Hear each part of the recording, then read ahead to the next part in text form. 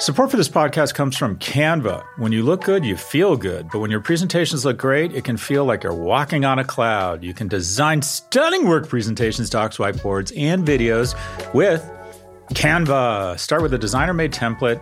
Use it as a springboard for your design. Add images, graphics, charts, and more from Canva's massive media library. Start designing today at canva.com. Designed for work.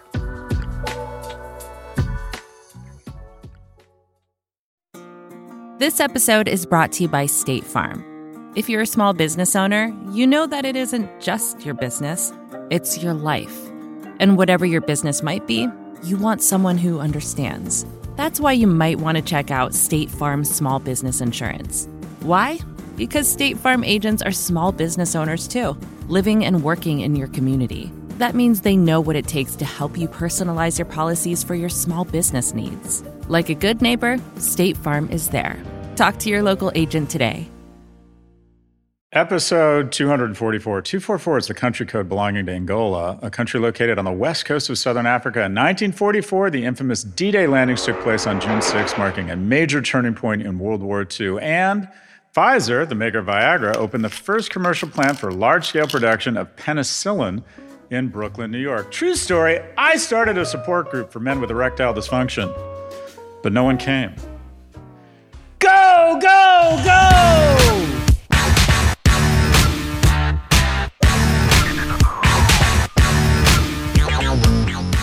Welcome to the 244th episode of the Prop G Pod. In today's episode, we speak with Chris Miller, an associate professor of international history at Tufts University and the author of several books, including Chip War, The Fight for the World's Most Critical Technology. We discussed with Chris exactly that, how chips became the new oil, who the major players are, and how these tiny materials created the modern world. Chips, all of a sudden, they are just huge. We're not talking about Eric Estrada. My God, was he dreamy in that uniform. Okay, what's happening? More hoopla around Twitter. Legacy blue check holders were supposed to lose their checks over the weekend if they didn't sign up for the $8 a month subscription service or $1,000 a month for businesses. Yet as we record this on Monday, April 3rd, nothing appears to be different on the platform. Why? Why? It made no fucking sense. It's literally like, how do we figure out a way to destroy the value of something so we can charge for it? The whole point of the blue check was that you were who you said you were, adding value to the rest of the network. And when anyone can buy your blue check, you've totally undermined or diminished the value, making it just, this makes no fucking sense. It's like charging admission to a pool, and then once people are inside, paving over the pool. It just, I don't know what the right analogy is here, but this business strategy itself undermines or kills all the value that they're ultimately trying to charge for.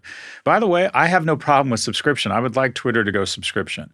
If they would elevate my content, if they would verify my identity such that they could age gate certain content, such that they could provide the network with certainty that I was in fact who I said I was, such that I could have a means of ensuring or reducing the amount of vile comments or maybe just shutting off, and you can do that right now, but I'd like more people to adopt identification verification.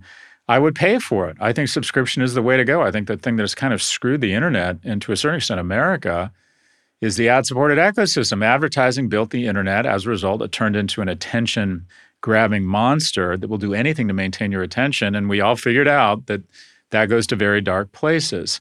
So what happens to a site where one of the real value propositions is accurate news and then viewpoints when you don't know which of the 44 blue-checked New York Times accounts is providing you with fact-checked information? So what else is going on at the shit show better known as Twitter? The Dogecoin symbol replaced the Twitter bird on the desktop version of the homepage. And what do you know? The crypto token is up more than 20% during the time of our recording. We're kind of in uncharted territory here. We have the president or a former president that's been indicated, and we have an individual who spent $44 billion and has decided, and you can spend $44 billion. This is the ultimate sports team. When I was on the board of the New York Times, every billionaire Democrat in the United States called me and said, I'd be interested in financing the New York Times, which is Latin for they would wake up every morning, look in the mirror and say, hello, publisher, New York Times. Everybody wanted to own it that was a wealthy Democrat. Wealthy Republicans like to buy football teams. This is the most expensive football team purchase at $44 billion. But it's worse than that. Imagine you're a 52-year-old overweight guy with a hair transplant. That was uncalled for. That was both looksist and ageist. But anyways, I'm going with it. Imagine that guy buys the Tampa Bay Buccaneers and then decides he should be the quarterback. Do you think it's any accident that he has now the largest Twitter following, surpassing Barack Obama? That he's doing shit like putting Dogecoin on? I'd love to know what his Dogecoin holdings are after putting the symbol on the front page of Twitter. We are in uncharted waters right now. We have an economy, and the biggest platforms in this economy reward this type of behavior that just gets attention. It's not about adding value, it's about getting famous. And one way to get famous is to pose for the algorithms, and the algorithms love controversy, anger, and anxiety. And these guys have that in spades. Okay, so speaking of news involving Elon Musk, he, along with 1,000 other tech leaders and researchers, are calling for a pause on the development of powerful AI tools, saying that they pose, open quote, profound risk to society and humanity. Oh my gosh, this is wild. And let me be clear, some of the people who I respect most in the world have signed this letter. And the general concern is that this technology is getting out in front of us so fast that we might get into a situation where we can't control it. I don't understand this, quite frankly. I am someone who believes we should not pause it. But I want to recognize I am open to change here. I'm open to people smarter than me weighing in and saying, no, we should push pause. But the question is, and there's two questions, could it be bad for the world? Yeah, most technologies offer externalities, but is the risk of the externalities here so bad that we should press pause? And also, I think the bigger question is, how do we press pause? When you have a nuclear arms treaty, you can verify, you can do site inspections, you can register if someone is testing a nuclear device. There's an earthquake and you know, okay, they're violating the treatment, or you can have inspectors from the International Atomic Energy Authority, whatever it's called, show up and make sure that you're not producing uranium-enriched materials in that factory that has a big sign that says baby milk. How do you track? How do you monitor artificial intelligence? And to be fair, they're saying they want to stop the training on it. My view is that if we can't figure out a way to have a multilateral pause, which I don't think we can, do we want to give the Iranians, the North Koreans, the Russians, and the Chinese the opportunity to catch up to us? So my feeling is we have an arms race here, and just as Einstein registered there'd be some real downsides to society with splitting the atom, the even more frightening outcome of splitting the atom is what happened if Hitler figures out a way to split the atom first. So I think there's some real analogies to the past here, specifically Oppenheimer and the Manhattan Project. But my view is, and again, I'm very open to being talked off this position, is that we want to establish regulatory bodies. We want to get very thoughtful people together. We want to monitor it. We want to put in place laws and regulations and supervision such that this thing doesn't get out of control. But it also offers incredible upside around preventive healthcare, around modeling proteins, around treatment of what had once been incurable diseases, treatments of things like obesity, managing people's diets, figuring out a way to extend and disperse preventive healthcare. I think there's a huge opportunity around AI. And for the downside, shouldn't the artificial intelligence or the large language models be able to figure out defense mechanisms as fast as we can figure out offensive mechanisms? It's probably not an apocalypse. I think the thing they're worried about is things like malware or phishing scams. You get a taste of where this could go and how it could be very, very ugly and damaging on an incremental level, or whether it's coming up with malware that might affect the power generation systems at hospitals. The mind goes a lot of places, both negative and positive. But until we can have a multilateral pause, I don't want to disarm unilaterally. I want us to own this. I want us to become really good at it. Should we be more careful with it than we were with social media? Yes. Should we be thoughtful about multilateral discussions around common cross-border protocols that ensure this thing doesn't get out of hand? Absolutely. But in the meantime, I do not want to press a pause and let other bad actors catch up to us. Let me know what you think. I come at this from a position of humility. I am not an expert on this. This has a lot of nuance to it, and I am willing to evolve and change my position here. Okay, what else is happening? The first quarter of 2023 has officially wrapped, and some highlights include the NASDAQ had its best performance since Q2 of 2020 with a 17% gain. Well, champagne and cocaine for the dog, while the S&P 500 was only up 7.5%. 7.5% isn't bad considering it's the index's second consecutive quarter of growth. What's crazy about the S&P, though, is that Apple and Microsoft accounted for about half of the index's gain during the month of March. Think about that. Half the gain of the S&P, two companies. The New York Times reported that the market cap of Apple and Microsoft combined would be the third largest sector of the S&P behind tech and healthcare, and larger than the entire energy sector. Anyways, the best performing firm in the S&P 500, you guessed it, NVIDIA, which was up 90% for the quarter. Bloomberg reported that this was NVIDIA's biggest quarterly gain since 2001. Meta was also a clear winner in Q1 with a 76% jump.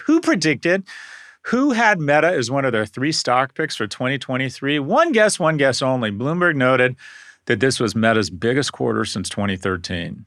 The bottom line, these things just got oversold. The narrative was that the increase in interest rates took an especially harsh toll on growth companies. Makes sense. Greater interest rates means it costs more to finance your growth, and those future cash flows are worth less when you reverse engineer them back. So both the 1-2 punch of it's more expensive to fund cash flows that are going to be worth less.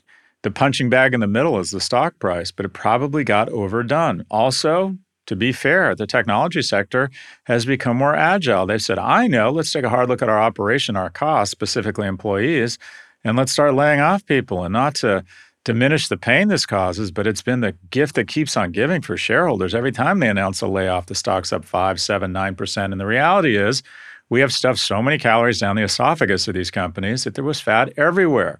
If you have 40% margins, that means you can either increase top-line revenue by $2.50 or cut costs by $1, and you get the same net outcome. And what has tech decided to do? They've decided to cut costs. You're going to see this across the entire growth economy. It's just getting started. Well, maybe that's not true. We're probably in inning 5 or 6 of a 9-inning game, but the market loves it. These companies are coming back stronger. What was another one of my predictions at the end of 2022 for 2023? That Amazon, Meta, Alphabet would all see their revenue increases level off. They would all abate. But despite a revenue slowdown or a revenue growth slowdown, they would have their most profitable quarters in history towards the back half of this year. Why? They're bringing their cost base down. Other quarterly highlights or lowlights, the KBW Bank Index, which accounts for the top 24 banks in the U.S., was down nearly 18%. Look for that to come back. I think that's been overdone. Different talk show. Bitcoin jumped more than 70% with major gains coming on the heels of the collapse of SVB. The price rose 40% in the 2 weeks following the banking crisis. I think this is bad. I think there are too many people that have a vested interest in the decline of the U.S. banking system and are agents of chaos and constantly catastrophizing. They're kind of the ultimate short sellers, but they're basically going short the United States. Bitcoin was up 72% in Q1. Oh my gosh. The banking index was the biggest loser, down 18%. Wheat was off 13%. Brent crude was down 7%. It probably means inflation should start to come down. We are in a deflationary part of the cycle, I believe, and that is deflationary in the sense that I believe that inflation is going to continue to come down. The other big news, Virgin Orbit halted operations after failing to receive funding and cut 85% of its staff. The Financial Times reported that Virgin Orbit was burning through $50 million a quarter. Bottom line, space is not impressed with brand. And I realize I'm patting myself a lot on the back. I'm getting blisters on my back. I'm patting myself so hard. Let's give me a medal. Anyways, I was the original hater of the space industry. I think it makes no fucking sense. With the exception of one company, SpaceX, space hauling does make sense. There's a lot of people want to put satellites into the air, and SpaceX is doing it better than anyone. Everything else, Virgin Galactic, Virgin Orbital, this shit makes no sense. But wait, Scott, wasn't Virgin Orbital putting satellites into space? Yes, they were, but they were undercapitalized. Also, of all the billions of planets, there's only one that appears to have brought together all the factors such that it could support life. And the moment you get just a millimeter away on a cosmic level from that wonderful thing called Earth, shit gets real, as in materials start to break down, much less people being able to survive. Do you know how hard it is to keep astronauts alive in space? Really hard. That's why so many of them die. 11 of the 550 people that have gone into space have not returned. And to think that anyone gives a shit, specifically when I say anyone, space gives a shit about brand or an incredibly charismatic founder, guess what? It doesn't. This company was undercapitalized, and who's next? Virgin Galactic, which makes abso-fucking-lutely no sense. When Bob is immolated on the launch pad, that industry goes to zero, but it's not even going to get that far. This thing makes no sense. This company is undercapitalized. I have never seen a company more demand-constrained and supply-constrained. What does that mean? Companies are one or the other.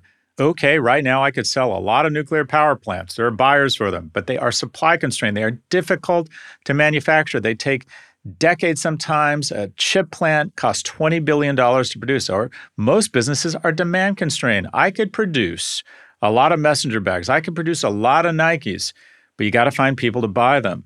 Virgin Galactic is both supply constrained, putting people into space is really hard. Their supply of seats on a suborbital, semi-orbital, whatever you want to call it, transport is very hard, supply constrained. It's also demand constrained. There just aren't that many people who want to spend $400,000 to go for a 20-minute joyride near space and get their astronaut wings. That market is pretty limited. This is a company, I've never seen a company more supply and demand constrained. Virgin Orbital is going to zero. Virgin Galactic is next. We'll be right back for our conversation with Chris Miller. When your work presentations and docs look good, you look good. You can design stunning work presentations, docs, whiteboards, and videos with Canva. You can start with a designer-made template, then use that as a springboard for your design. Add images, graphics, charts, and more from Canva's massive media library. Or get a huge head start with AI-powered Canva presentations and docs.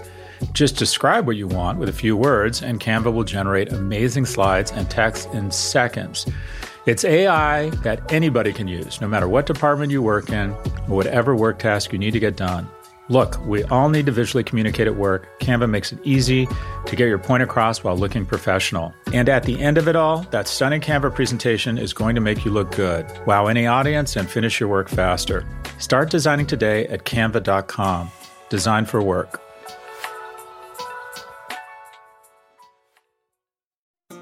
This episode is brought to you by State Farm. You've heard it before. Like a good neighbor, State Farm is there. But it's more than just a tagline, because State Farm agents are small business owners themselves who live and work in your community. And if you're in the market for small business insurance, who better to work with than an agent who understands what it takes? State Farm agents can help you create a personalized insurance plan that fits your small business needs and budget.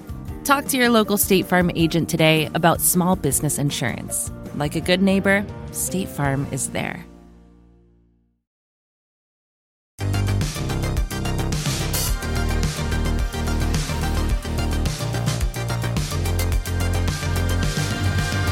Welcome back. Here's our conversation with Chris Miller, the author of Chip War, The Fight for the World's Most Critical Technology. Chris, where does this podcast find you? I am right outside of Boston, Massachusetts. Good stuff. So you wrote this book, Chip War, The Fight for the World's Most Critical Technology, and you said in the book that we don't think about the chips, and yet they created the modern world. So let's start there. How did chips create the modern world? Well, chips provide all of the computing power that we rely on in our smartphones and our PCs and data centers. And if you think of the modern economy today or the way we live our lives, we can't function without chips. They're in all the devices that we rely on, but they're buried deep inside, so we never actually see them and hardly ever think about them. So I've read a bunch of places that if you want to understand geopolitics and power over the last 100 years, you just need to track the flows of energy. And now it seems like the likely replacement for oil is chips. If chips, in fact, become the new oil, well, first, have to agree with that. And two, if that's in fact true, who leaks power and influence and who accretes it? Well, I think that analogy is largely correct. Chips are as important today as oil was in the 20th century. But what's interesting is that their production is even more concentrated than oil. So we think of Saudi Arabia as a big producer of oil, but it produces 10 or 15% of the world's petroleum, whereas semiconductors are even more concentrated. So today, Taiwan produces 90% of the most advanced processor chips, the types of chips that are in phones, PCs, data centers. And there's just one company that has that extraordinary market share. So there's actually more concentration, and therefore more influence that accrues to the producers of the most advanced chips. So 90% in Taiwan? I didn't realize it was that concentrated. For the most advanced processors, that's right. So it's hard to buy a smartphone without a chip from Taiwan inside, for example. I mean, just hearing that, so I immediately go to a geopolitical concern, and that is if 90% of the world's oil output came from one region and it butted up against an increasingly powerful and hostile actor, doesn't that likely increase the likelihood of an invasion of Taiwan because it's worth the risk to get that 90%? Well, the challenge is that you can't just take it over very easily. The chip-making facilities are full of the most precise machinery humans have ever invented, all sorts of explosive chemicals. And more important than the machines are the minds of the engineers that actually operate them. So it's not something you could simply invade and take over. So you're not just capturing an oil field. That's right. It's a lot more complex than that. And the chips are made in Taiwan, but they're made using machines and chemicals and software that's sourced from the US and Europe and Japan as well. And so you really need to control the entire supply chain in order to get access to the chips you want. And the problem China faces today is that all of the key nodes in the production of chips, from the design to the manufacturing to the chemicals, they're largely produced in rivals of China, in Taiwan, in the US, in Japan. Do you think it was a good idea? My understanding is the Biden administration has taken pretty aggressive moves to inhibit the flow of some of the key components for making these advanced chips into China. Do you think that's a good idea, or are we kind of backing them into a corner?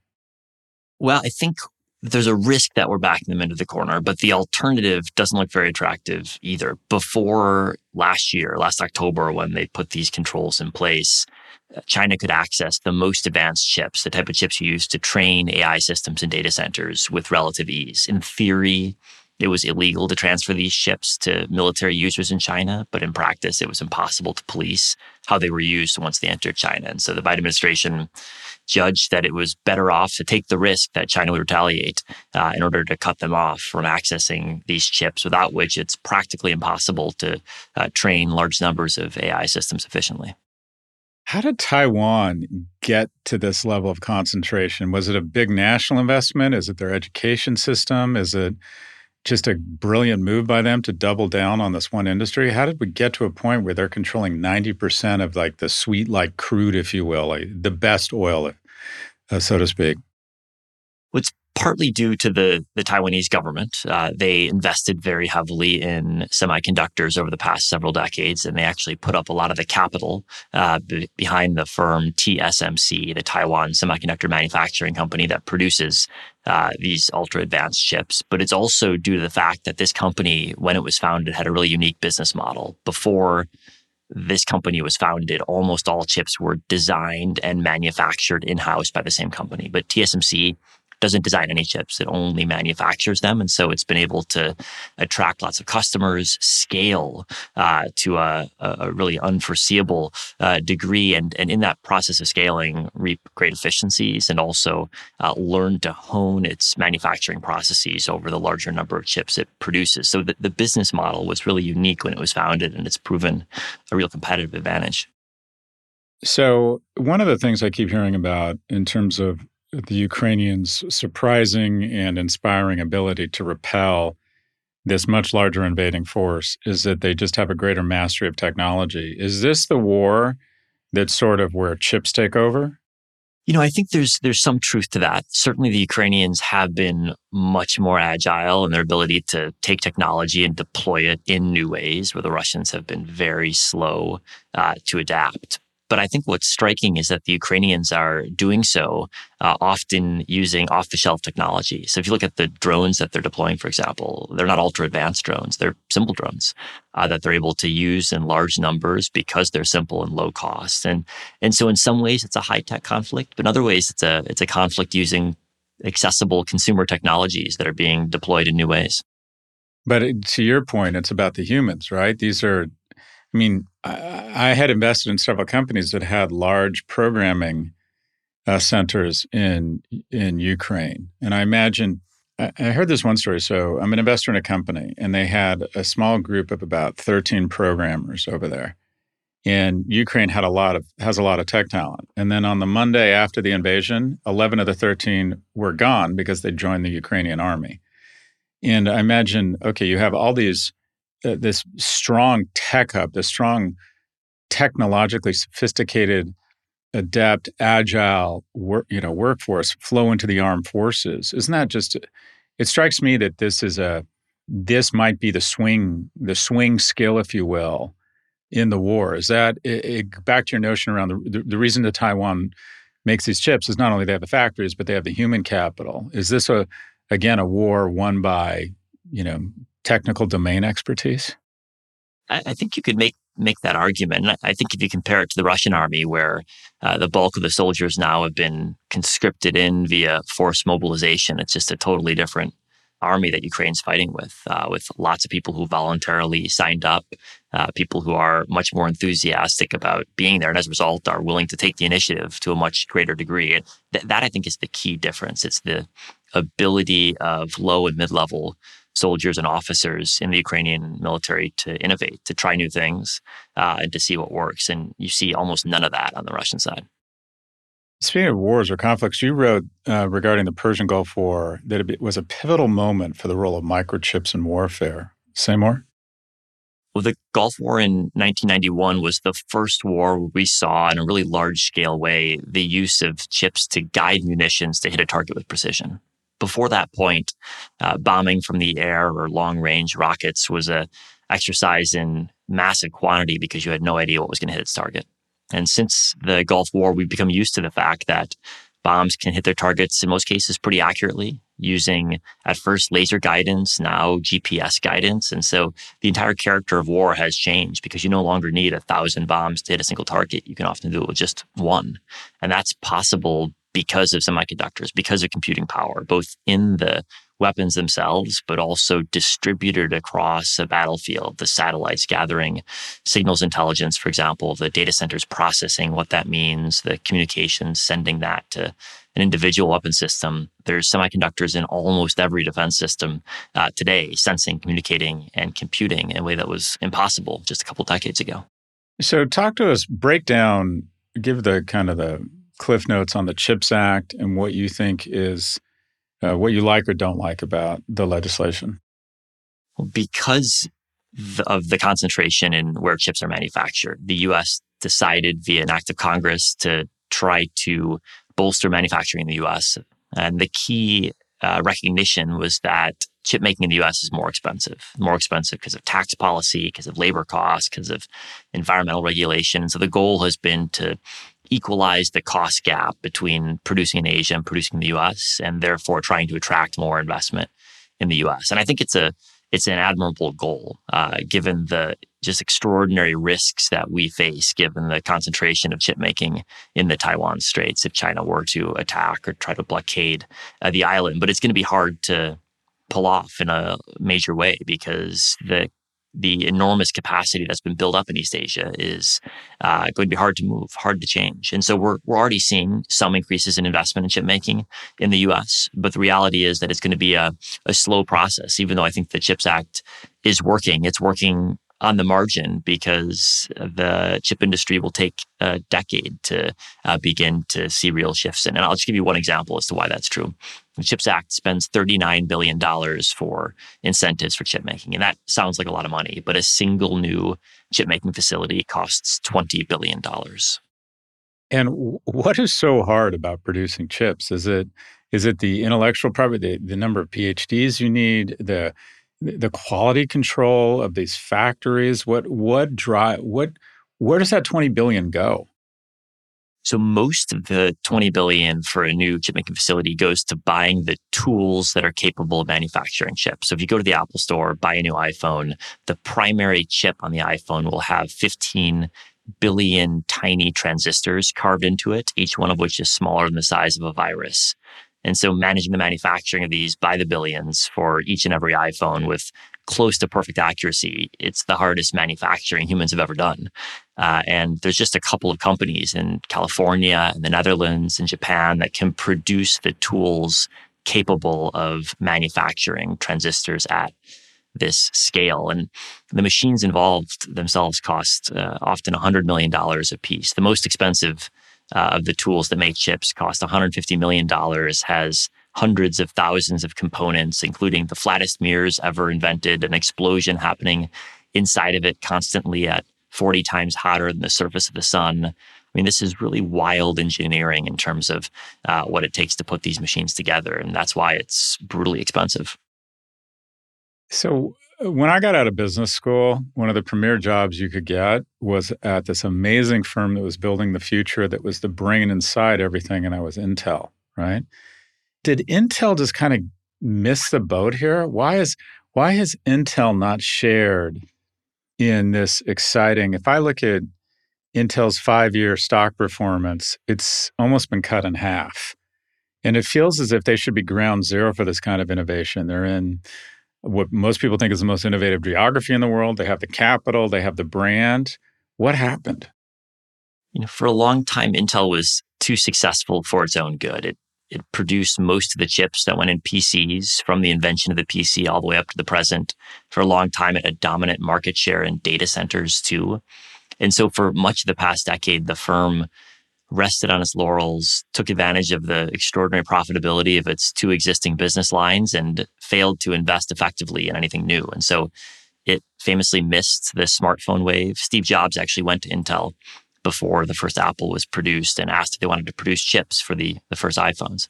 And Intel said no. It sounded like a low volume product with low margins. And that was, of course, a horrible error in hindsight. And then Intel was also slow to pick up on the shift towards artificial intelligence in data centers, and was slow to roll out chips that are necessary for running AI workloads. And so it's fallen behind in a number of key areas. Now, over the past 2 years, it's got a new CEO who's been trying to turn things around, catch up.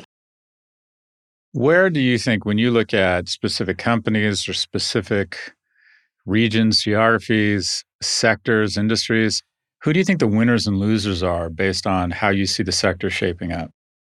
Well, one of the key changes underway right now is that selling chips to data centers is getting more and more important. And there's just a couple of firms that play a critical role in supplying chips to data centers. And so if you look at the data centers that are training large AI systems, they're critically reliant on chips from just one company, NVIDIA, which is a US firm that designs chips, manufactures all their chips actually with TSMC in Taiwan. And it's really hard to have AI systems that aren't trained on their chips. And so when you think of the AI revolution that's underway right now, we see the impact via ChatGPT, but underneath all of the training is our chips produced by just a couple of companies.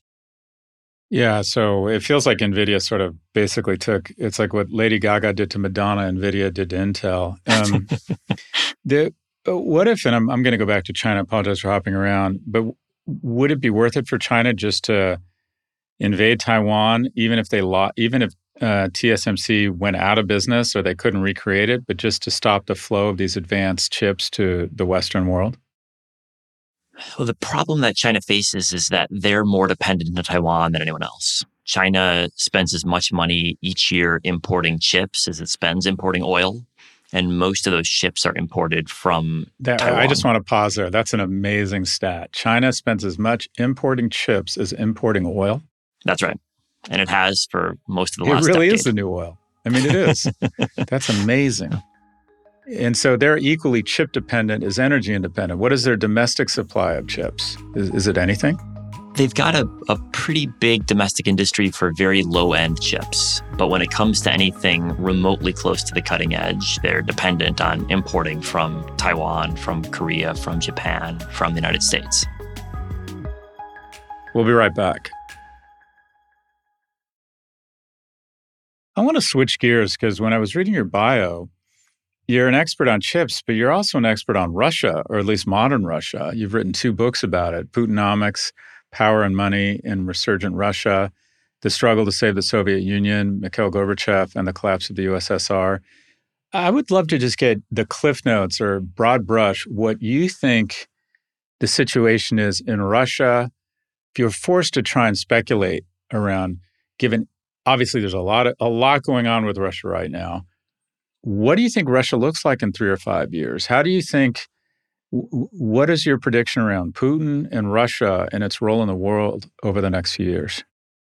Well, Putin's only 71 years old. So I think the base case is that he's still in power in 3 years' time or in 5 years' time. He doesn't have anywhere to retire to. He can't do that safely. He's in good health by all accounts, doesn't smoke, barely drinks. And a typical Russian who makes it to the age of 65 is likely to make it into their 80s, judging by the life expectancy tables. So he's not likely to die over the next 3 to 5 years, though it's possible. And it's hard to remove him. Not impossible. There's a long history of palace coups in Russia, but it's difficult to see who could drive him out over the next couple of years. And so I think we we have to operate under the assumption that he's still around for the foreseeable future. This is just an area, I look at the war and I think this is going so poorly. And now a lot of the most powerful and wealthiest people in Russia can't park their yachts in St. Bart's or wherever. I mean, is Western media have a bias where they think things are worse over there for Putin and for Russia than they actually are? Have these economic sanctions begun to take a toll on ordinary life? If all these boxes with young men in them being shipped back to Mother Russia, is that beginning to take an emotional toll? Like, what is the state of play in Russia right now as it relates to their view of this war and how it's going? Well, the key to answering that question is to differentiate who matters and who doesn't in Russian politics. The oligarchs, they're fun to write about in newspapers because they've got big yachts and lots of girlfriends, but in reality, they don't play a big role in politics. They've been very aggressively pushed out of politics by Putin. And now if you're an oligarch, you've learned over time that if you have political views and you say them out loud, you could end up in jail or you could fall out a window. And so it's very dangerous to do so. So they're interesting figures, but they're not political actors in a major way. And similarly, the Russian populace doesn't have very many mechanisms to express its views. And so if you're a typical Russian, protesting is highly dangerous. It's not likely to work anyway. And so most people have more or less withdrawn from politics, accepted that they can't change the situation, and are just going to cope with whatever comes. And so as a result, there's just a small number of people in the political elite that have a real vote or a voice in the process. And right now, they've all concluded that their best strategy for survival is to persist with the war, keep their heads down, and see what comes next. And I think that's been their strategy since the war started. And it's been a successful survival strategy for all of the Russian elite. It hasn't been good for the country, but it's been effective for them. It struck me that in the last couple of weeks, as America worries about transgender swimmers or their daughter marrying a Republican, that the thing we should be worried about was that meeting between Xi and Putin. Is there an Axis alliance forming? There's certainly a much closer partnership than anyone could have imagined 10 years ago. The fact that Putin and Xi have met each other as much as they've met any other world leader, not just since the war started, but over the past decade, is really important. They've described each other as their best friends. They celebrated their birthdays together in recent years. But I think since the war, the relationship has shifted somewhat because Putin has no choice but to be friends with Xi.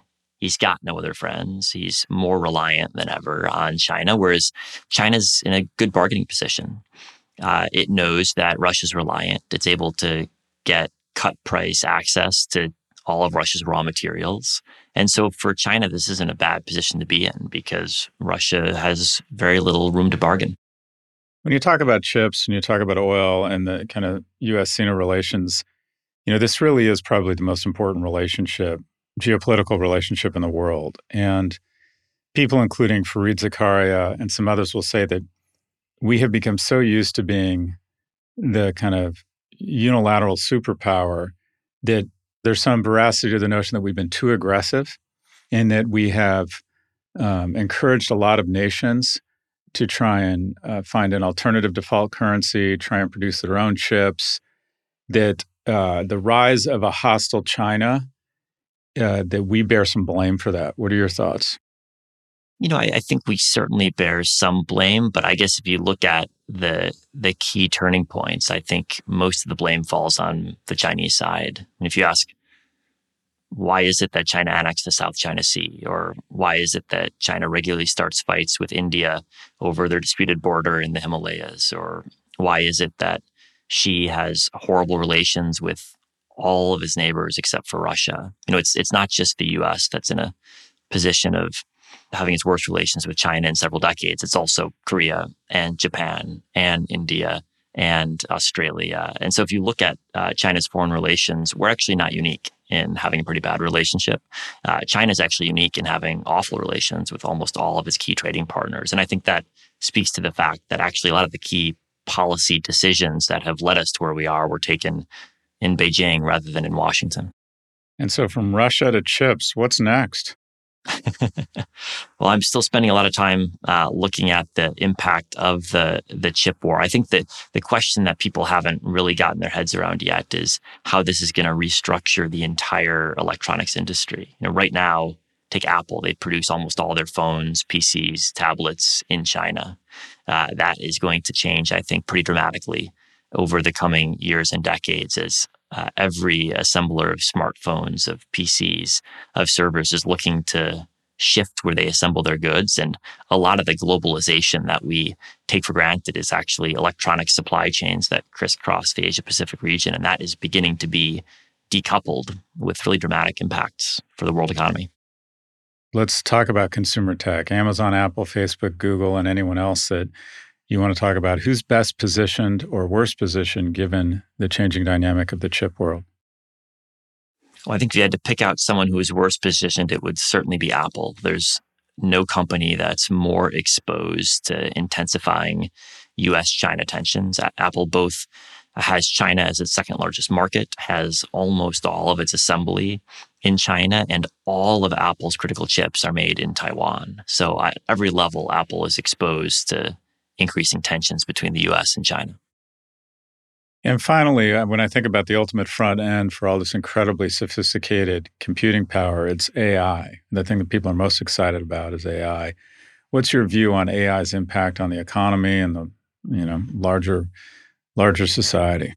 It's interesting going back to the early days of the modern computing industry in the 40s, 50s, 60s, and looking at the predictions that were made then. And Gordon Moore, who just passed away recently, predicted in 1965 that in the coming decades we would have personal computers and portable communications devices. And he was absolutely right, but it took decades to play out. And so when I look at how to think about the trajectory of AI. I think some of the more optimistic projections are likely to come true, but even revolutionary technologies take years or even decades to actually proliferate across the economy and across our lives. And so I think we shouldn't expect transformative changes next year or the year after. Even if it's really impactful, it'll be measured over a long time horizon.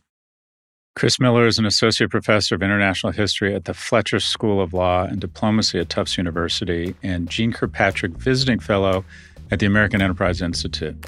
He's also the author of 4 books, including his latest, Chip War, The Fight for the World's Most Critical Technology. He joins us from just outside of Boston. Chris, we appreciate your time. Thanks for having me.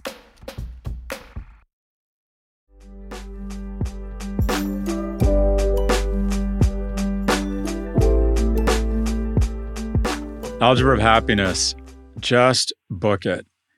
So 3 years ago, it feels like 2 years ago, but it was probably 3 years ago, my oldest son, Alec, who is now 15, I'm not exaggerating, was this beautiful little innocent boy who you just couldn't get enough of me. Just couldn't get enough of me. And he would let me tickle him. And just a boy. Literally just a boy, just this adorable boy. The last 3 years, and I may even be the 2 years, have flown by for me. Starting a business, moving to London, it's been a blink. But in that blink, this little beautiful boy is now 6 feet tall, and every response is monosyllabic. How was school today? Fine. What do you want to do today? Don't know. And he's turning into a lovely young man, but it's just a different person. That kid is gone. And I have a lot of regrets. Do I have a lot of regrets? Some regrets about fathering, but something I did right was whenever there was an opportunity to go somewhere with my kids, an opportunity to take a vacation, and I realize this is a point of privilege, but a lot of it is your decision. A lot of it is in your control. When I was younger and when they were really little, I always kind of found reasons to not do stuff with them or not go on vacations because I just wanted to put it off or think it through or make sure, do we really want to go to life-size Monopoly? Do we really, give me a day to decide or a little while, let's bring it up. Let's talk about it next week, whether we want to go to visit their grandparents this weekend for lunch, or do we want to make the effort to go to Universal Studios? Because I'm a fundamentally lazy person and don't like to commit to, God forbid, doing something I don't enjoy. And what I recognize as I get older is that these kids are ripping by. You do not get these years back. And so what I have done 6 months ago, let's go to Japan. I've never been to Japan. Okay, let's go. Let's book it. We want to go to ABBA, the 3D. There's some ABBA thing here in London. Okay, let's book it. Just book it. And I realize that some people don't have that economic flexibility, but it doesn't have to involve money, right? I'm thinking about joining a soccer league. Do you want to be an assistant coach? Yes. You got to be promiscuous. Be promiscuous with your heart and your time when it comes to your kid. Because you'll wake up, I'm telling you, just wake up and he's 6 feet tall. And quite frankly, he's just not that into you. He loves you. And it's good that he's just not that into you because he's into his own thing, as he should be. But I'm telling you, while you're in that magic zone, and I think babies are awful, quite frankly. I think kind of 3 is okay, passable. 4 starts to get fun.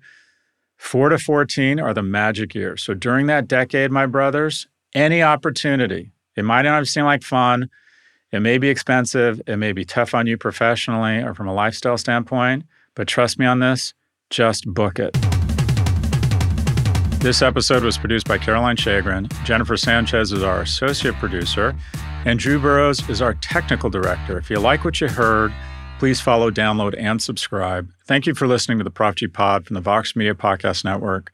We will catch you on Saturday for No Mercy, No Malice, as read by George Hahn, and on Monday with our weekly market show. Thanks to Canva for their support. You're busy, there's no denying that, and we all wish for just a little more time in the day. So why not let Canva help you get your work done faster and more efficiently? You can get started with their AI-powered presentations. Just describe what you want with a few words, and Canva will generate amazing slides in seconds. It's AI that anybody can use, no matter what department you work in or whatever task you need to get done. Finish your deck faster. Start designing today at canva.com. Designed for work.